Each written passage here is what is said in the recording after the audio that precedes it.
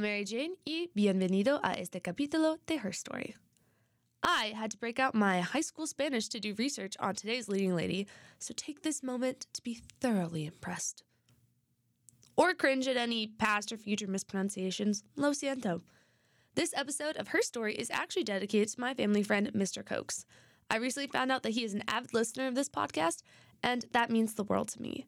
We recently had an amazing conversation about badass snipers, the practicality of killing abusive husbands during the Renaissance, and yes, you guessed it, my hilarious habit of never editing out bad words. Thanks for the support. You may be a Sox fan, Mr. Cokes, but we still love you. And that is what today's episode is all about. Love.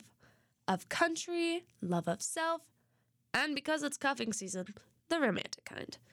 It is high time we do a story centered on a woman from South America. So today we are talking about none other than Rosa Campuzano Cornejo, La Protectora of Peru's rebellion against colonial Spain.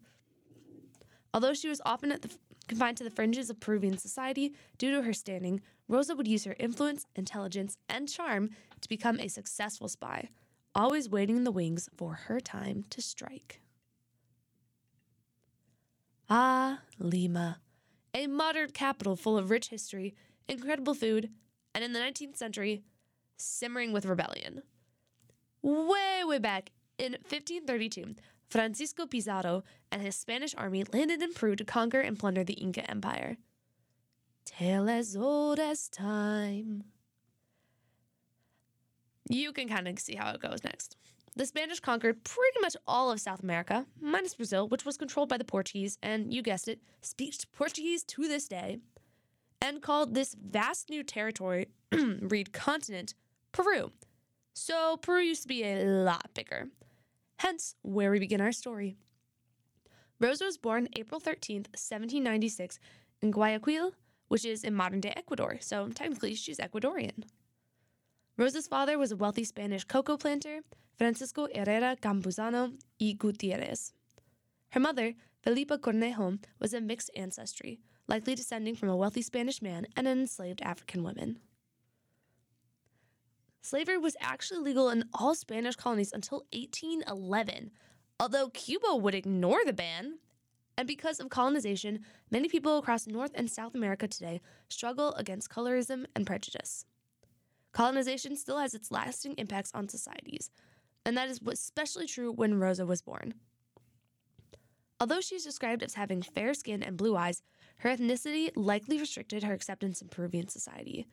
Some accounts say her father never even legally recognized her until his deathbed when he gave her his name, Cornejo. Aside from being drop-dead gorgeous, Rosa supposedly had an extensive education and was sharp as a tack, something she would put to good use very soon. By the time the 1800s rolled around, Spain was struggling to keep a hold of its territories, as support for liberation swelled among the people. Rose moved to the capital, Lima, in 1817 at age 21. There, she dazzled Lima's elite society and the tabloids when she became mistress to a wealthy Spaniard. A staunch supporter of Peru's resistance movement, Rosa used her newfound fame and beauty to start extracting secrets from Spanish loyalists. Basically, she flirted with soldiers in the Spanish army and made friends with the insanely rich to feed covert information to the growing rebel army. She had been involved in resistance since her arrival in Lima, once even being arrested and questioned for espionage. Thankfully, her social connections let Rosa soon be released. I don't know much about Peruvian tabloids or gossip, but this entire story is basically a giant gossip stream, so get ready for that. Tabloids apparently picked up on Rosa's relationship with Loyalist General Domingo Tristan. Rosa was able to pass along military movements when two of his troops came to talk to Domingo in his home, apparently not at all worried that she was still there in the room. And their mistake. Rosa would basically, living in this general's house, had access to so much information and people that she could just funnel it all to the resistance. And because he had capital M money and social standing, Domingo threw lots of parties at his house. Often in attendance was Manuela Sáenz, the lover of Simón Bolívar. I actually had to Google who Simón was. Basically, he's the George Washington of South America. If Washington hadn't owned had freed most of the continent from colonial rule, and actually became president of 3 countries, potentially, so that's pretty cool. Manuela was also a resistance spy, and she and Rosa became really close friends. You know how you and your girlfriends hang out at fancy parties on the weekend in order to plan how you'll overthrow the government? Ah, good times. Rosa and Manuela would pass out propaganda and pamphlets supporting the revolution in the town square under the cover of night, which was extremely illegal and very dangerous. Rosa was also supposedly a really big fan of reading banned books at a time when most women couldn't even read. We don't really know which books because, banned. She did, however, denounce the Spanish Inquisition in 1818 because it banned books for any non-Catholic religion. Side note, anyone who burns books in history is the bad guy. It's a little research hack for you. So, there you go, kids. Read banned books. Be rebellious. Break the rules. All that good stuff. Another fun thing, she may have actually been arrested for denouncing the Inquisition, which was, responsible for all the other religions and ideology books. But, again, released. You'll sense a common theme that most of this is gossip, speculation, or just historical records that I just did not have the resources to translate. But on top of being a literary icon, Rosa would rent out and furnish a safe house to hide resistance officers passing through Lima. She provided them with food and a lot of political gossip, along with troop movements before sending them on their way to the next mission. By some accounts, she even hid officers in Domingo's house while the rebels were on their way to the Patriot camp of Huara. Speaking of this Patriot camp, Rosa's most incredible feat, at least in my opinion, was getting well-known royalist commander Tomás de Heres to switch sides to fight against the Spanish, taking his army of 900 soldiers to join the ranks of the rebellion. Thanks to her, the rebels were able to inflict a devastating blow against the loyalists, both physically and emotionally. Rosa was such a good spy, her work caught the attention of the high-ups of the resistance. And that's how she got an invitation to what was basically the city council throwing a party celebrating Lima's independence. And by some accounts, the party was thrown in her honor, as it should be. There, she met her star-crossed secret lover, General José de San Martín. Let's set the scene. It was July 28th, 1821. The night was hot, as was Rosa. Jose was so captivated by her that he went to another party the next night just to return the dance with her. The dazzling 25-year-old Rosa and the 43-year-old Jose began a passionate and not-so-subtle relationship. For example, Jose was dubbed El Protector because of his leadership within the armies of modern-day Argentina, Chile, and Peru in battling the Spanish over the Andes Mountains. It was her connection to Jose and Rosa's inhuman spying skills that earned her the title La Protectora.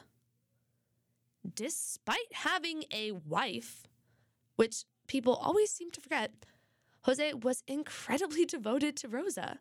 They avoided being seen in public together to prevent scandal because Peruvian society was very conservative, and having a publicly acknowledged mistress was a big no-go. At least when that mistress was Rosa, because she had already been mistress to a couple other people. Jose is very high up. It's a very traditional conservative society, so flaunting your mistress, big no-no. Still, the way everyone called her La Protectora, something must have slipped. Apparently, José de San Martín actually bought a house in the countryside for the two of them, La Magdalena. But their blissful romance only lasted about a year. José de San Martín established the Order of the Sun, a decoration for 112 women of Lima, including 32 nuns, who had been instrumental to the success of Peru's liberation. Basically, it was the most badass of badass, and I'm dying to know what the nuns did to get on there. Scandal ensued when Rosa Campuzano Cornejo was honored as one of the members. Well, she should have been, but basically everyone was mad because it was like he was flaunting his mistress, not acknowledging that she was actually a war hero, and Rosa was ostracized by society. Rosa's bestie and fellow badass spy Manuela was actually also honored, so that's pretty cool. Jose would eventually leave for Buenos Aires after a disagreement with Bolivar about how to set up these new governments once South America was freed, or at least once the nations were freed. By some accounts, Rosa and Jose could barely say goodbye to each other. They were so emotional. Others say Jose didn't even say goodbye to her before he left. Bruh, pro tip. If breaking up with your girlfriend over text is a no thank you, maybe don't leave for another country without saying goodbye. Guys, please. Next episode in this podcast is not even going to be about women. It's going to be a dating profile history. Do's and don'ts. Don't do that. Because of the scandal that ensued with Rosa's Honor the Sun, she had to step out of the public eye for a while. In fact, the next time we see her to get a sense of what she's been up to, surprise, it's another romantic affair. Don't you just love historical records kept by men? Rosa started dating a German merchant, Juan Weniger, in 1932. Juan apparently owned 2 high-end shoe stores on Calle Planteros de San Agustin, I believe in Lima. And the couple actually had a son who was baptized Alejandro Weniger Campuzano. Unfortunately, when the couple split, Alejandro was taken by Juan, and Rosa was unable to be a part of her son's life. At some point, we believe Rosa married a man named Juan Adolfo Gavet, who abandoned her and moved to Europe. Gee, what is it with these guys? This all comes from her will, which is one of the only surviving records we have indicating that there was a marriage, or apparently her existence. I know there's probably so much more that I just was not able to find. Anyone who actually studies Rosa Campuzano Cornejo's life, I'm sorry if I did not get enough details. My Spanish is just not that good, lo siento. So on top of all of this, despite 3 of her lovers leaving her, despite being just not even able to raise her son and being ostracized from Peruvian high society, which she's responsible for freeing from Spanish rule, Peru's government decided to just, what's the expression? It's not like step on toes. It's, when they I don't know. Basically, just imagine you broke your mom's fine china and now you're spitting on it. That's what we have here.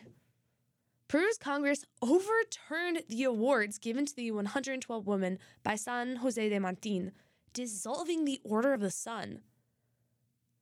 With this title also stripped of her, La Protectora died nearly destitute at age 55 in 1951. By some accounts, she was able to reconnect with her son, Alejandro, who was with her at her death. Rosa Campuzano Cornejo is buried in the Church of San Juan Bautista in Lima, Peru, the city she dedicated so much of her life to freeing. Rosa's friend Manuela also suffered a similar fate.